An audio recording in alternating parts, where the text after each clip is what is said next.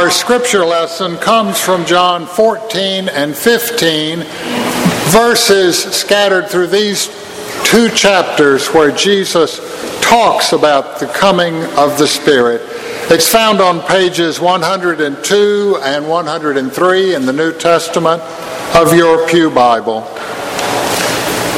Let us listen to God's Word. John 14:1. Do not let your hearts be troubled. Believe in God. Believe also in me.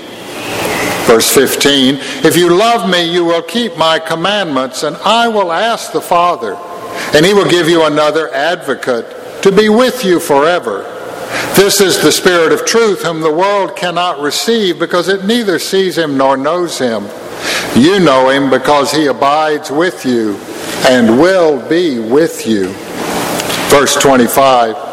I've said these things to you while I'm still with you, but the Advocate, the Holy Spirit, whom the Father will send in my name, will teach you everything and remind you of all that I have said to you. Peace I leave with you, my peace I give to you, not as the world gives do I give. Do not let your hearts be troubled, neither let them be afraid. Chapter 15, verse 26. When the Advocate comes, whom I will send to you from the Father, the Spirit who comes from the Father, he will testify on my behalf.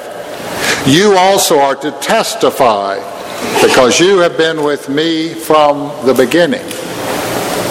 This is the word of the Lord. Thanks be to God. Let us pray.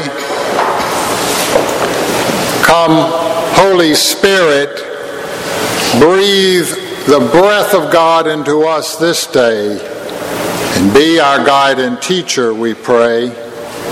Amen. I will ask the Father, he will give you another advocate, the Spirit of truth, to be with you forever. Some years ago, there was a study done on marriage. A group of sociologists and psychologists put together a long-range study on what makes for a healthy marriage.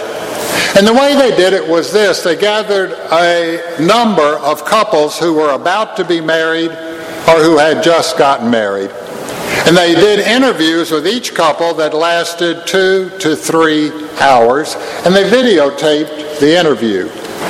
And they covered all the topics that you would expect: time, money, in-laws, chores, sexuality, religion, everything. And then they took the tapes and their notes and put them in a drawer, and they waited 10 years. And then they went and they followed up on each couple to see who was still together after 10 years. Many were not, some were.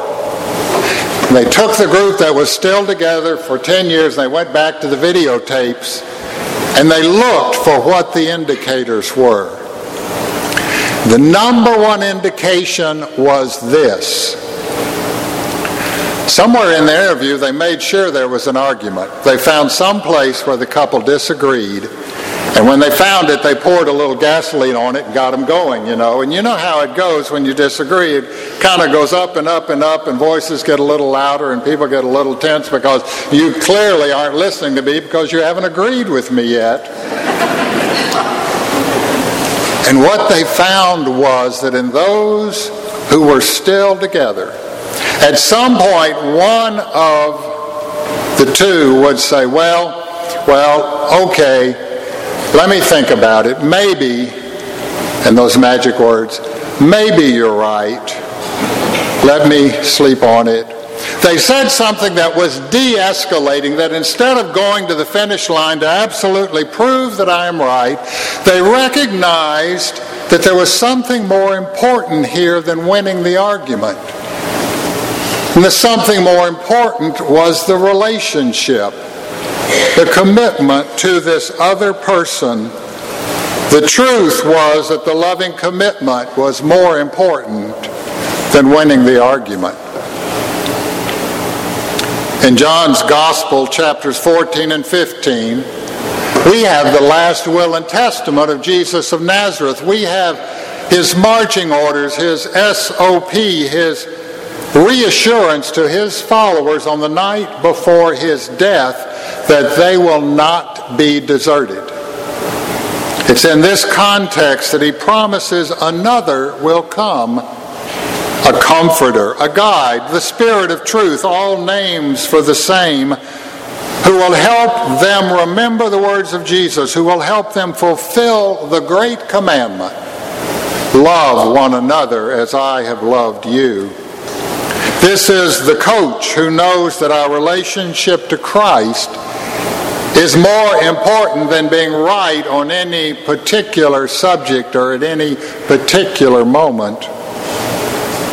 Too often we think of the truth only in terms of the facts of some case, like the bailiff swearing in, "Do you promise to tell the truth, the whole truth, and nothing but the truth?" It's a list of details, a list of facts.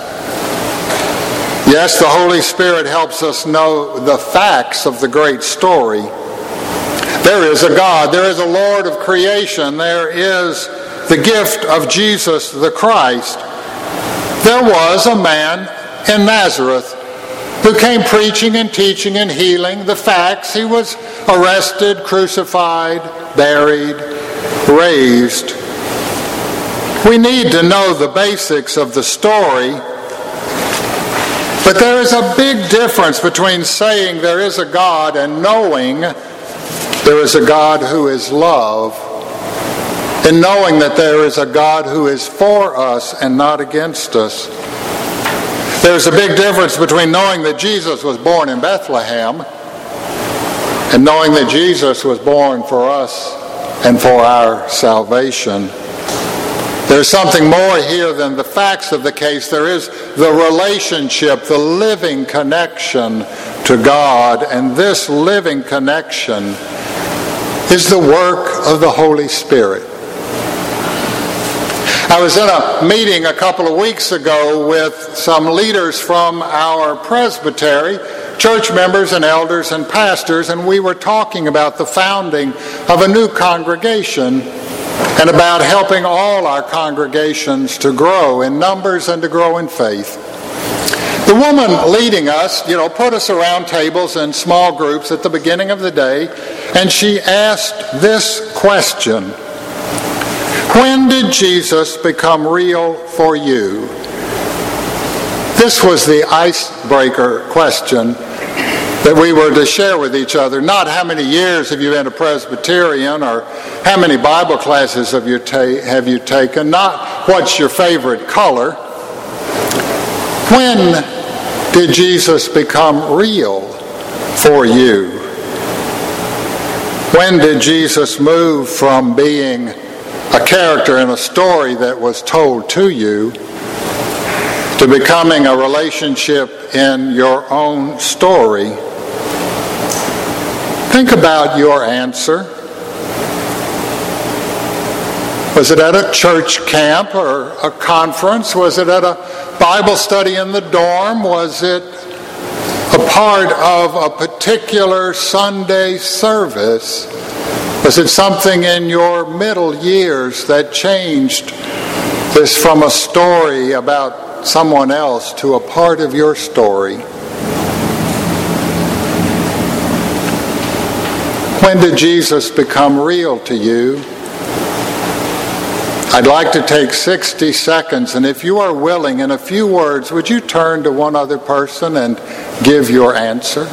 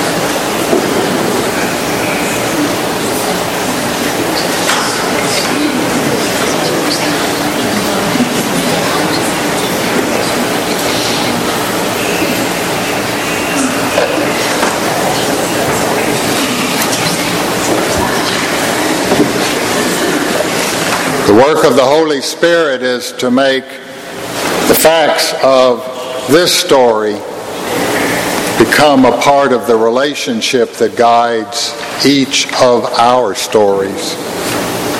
Do not let your hearts be troubled, neither let them be afraid. I will ask the Father, he will give you another, an advocate, counselor, coach, comforter, guide, all different words for the same word in the New Testament, trying to express the breadth of the work of the Spirit of truth. Let your hearts do not be afraid. At the work of the Holy Spirit, at its very center, is a work of helping us overcome our fear and come into something called trust. To come into a sense that there is one who watches over us, who cares for and carries us. The work of the Spirit is to help us overcome that built-in anxiety that we live with. It's simply a part of our hard wiring, that we are all ready in a moment's notice to be afraid, to jump when we see a snake, to duck when something heads our way, to start getting anxious when there's a situation that gets out of our control and our hands wet, get sweaty, and our breath starts coming short. There's simply a part of us called the anxiety closet, which is ready to pop open at any moment. It's the way we're made. Our 3-year-old grandson is going to have a little sister in 2 months. So his mother is beginning to change shape, and she's been explaining to him that there's a little sister coming, a little sister on the way, and he puzzles about this, and he's asked various questions. And the other day he asked, when the baby comes, is her mama going to come with her?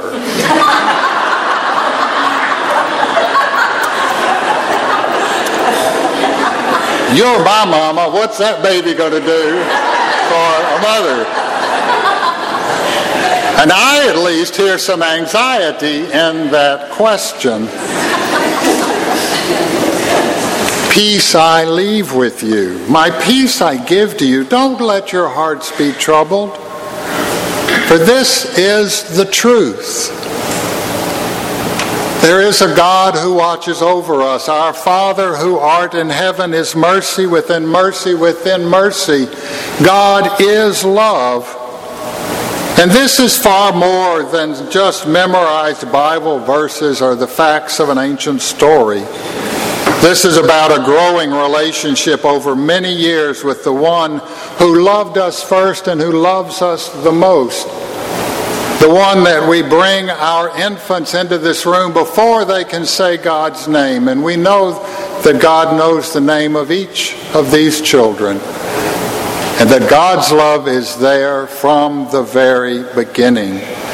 It is the Holy Spirit that helps us overcome fear and grow in the trust that underneath us are the everlasting arms, and that Christ is our sure foundation. The Spirit of truth will testify on my behalf. You also are to testify because you have been with me from the beginning.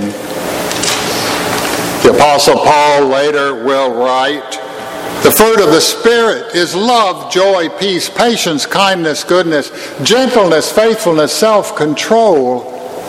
The work of the Spirit through this relationship of love and care begins to produce fruit in our lives. Love, joy, peace, patience, kindness, goodness. This is all fruit of a relationship that we share with other people. The Spirit is not just about making me feel safe in a corner. The Spirit testifies to the reality of God, and then the Spirit sends us to testify to other people, to bear our witness to our neighbors and to our world.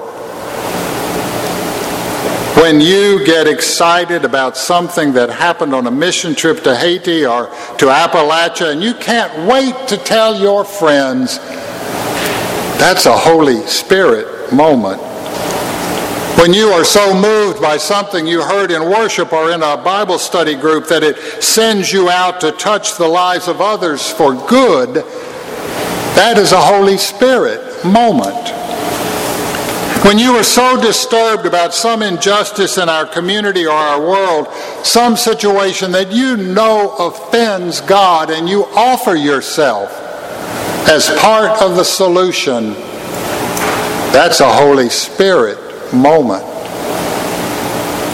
When you become aware of the suffering of a neighbor or a coworker, and you find a way to say just a few words of hope and comfort, like, God has not forgotten you, or I will keep you and your family in my prayers, or I am here if you need me. That is a Holy Spirit moment.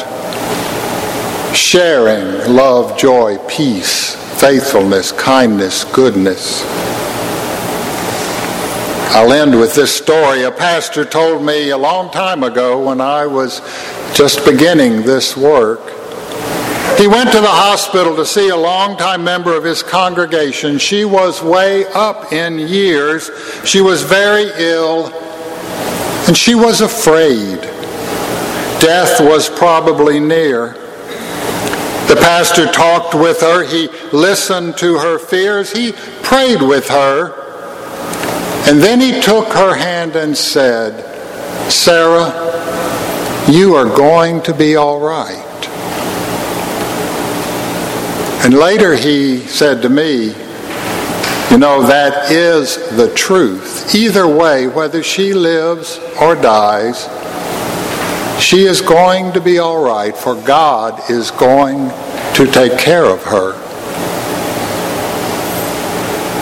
When the Spirit comes, He will testify, and so will you. This fall, we are looking at the work of the Holy Spirit here and now among us. We are looking so that we may walk into each day trusting that our guide, our coach, will see us through. We are listening for the Spirit so that we may grow in love, joy, peace, faithfulness, kindness, goodness. Thanks be to God.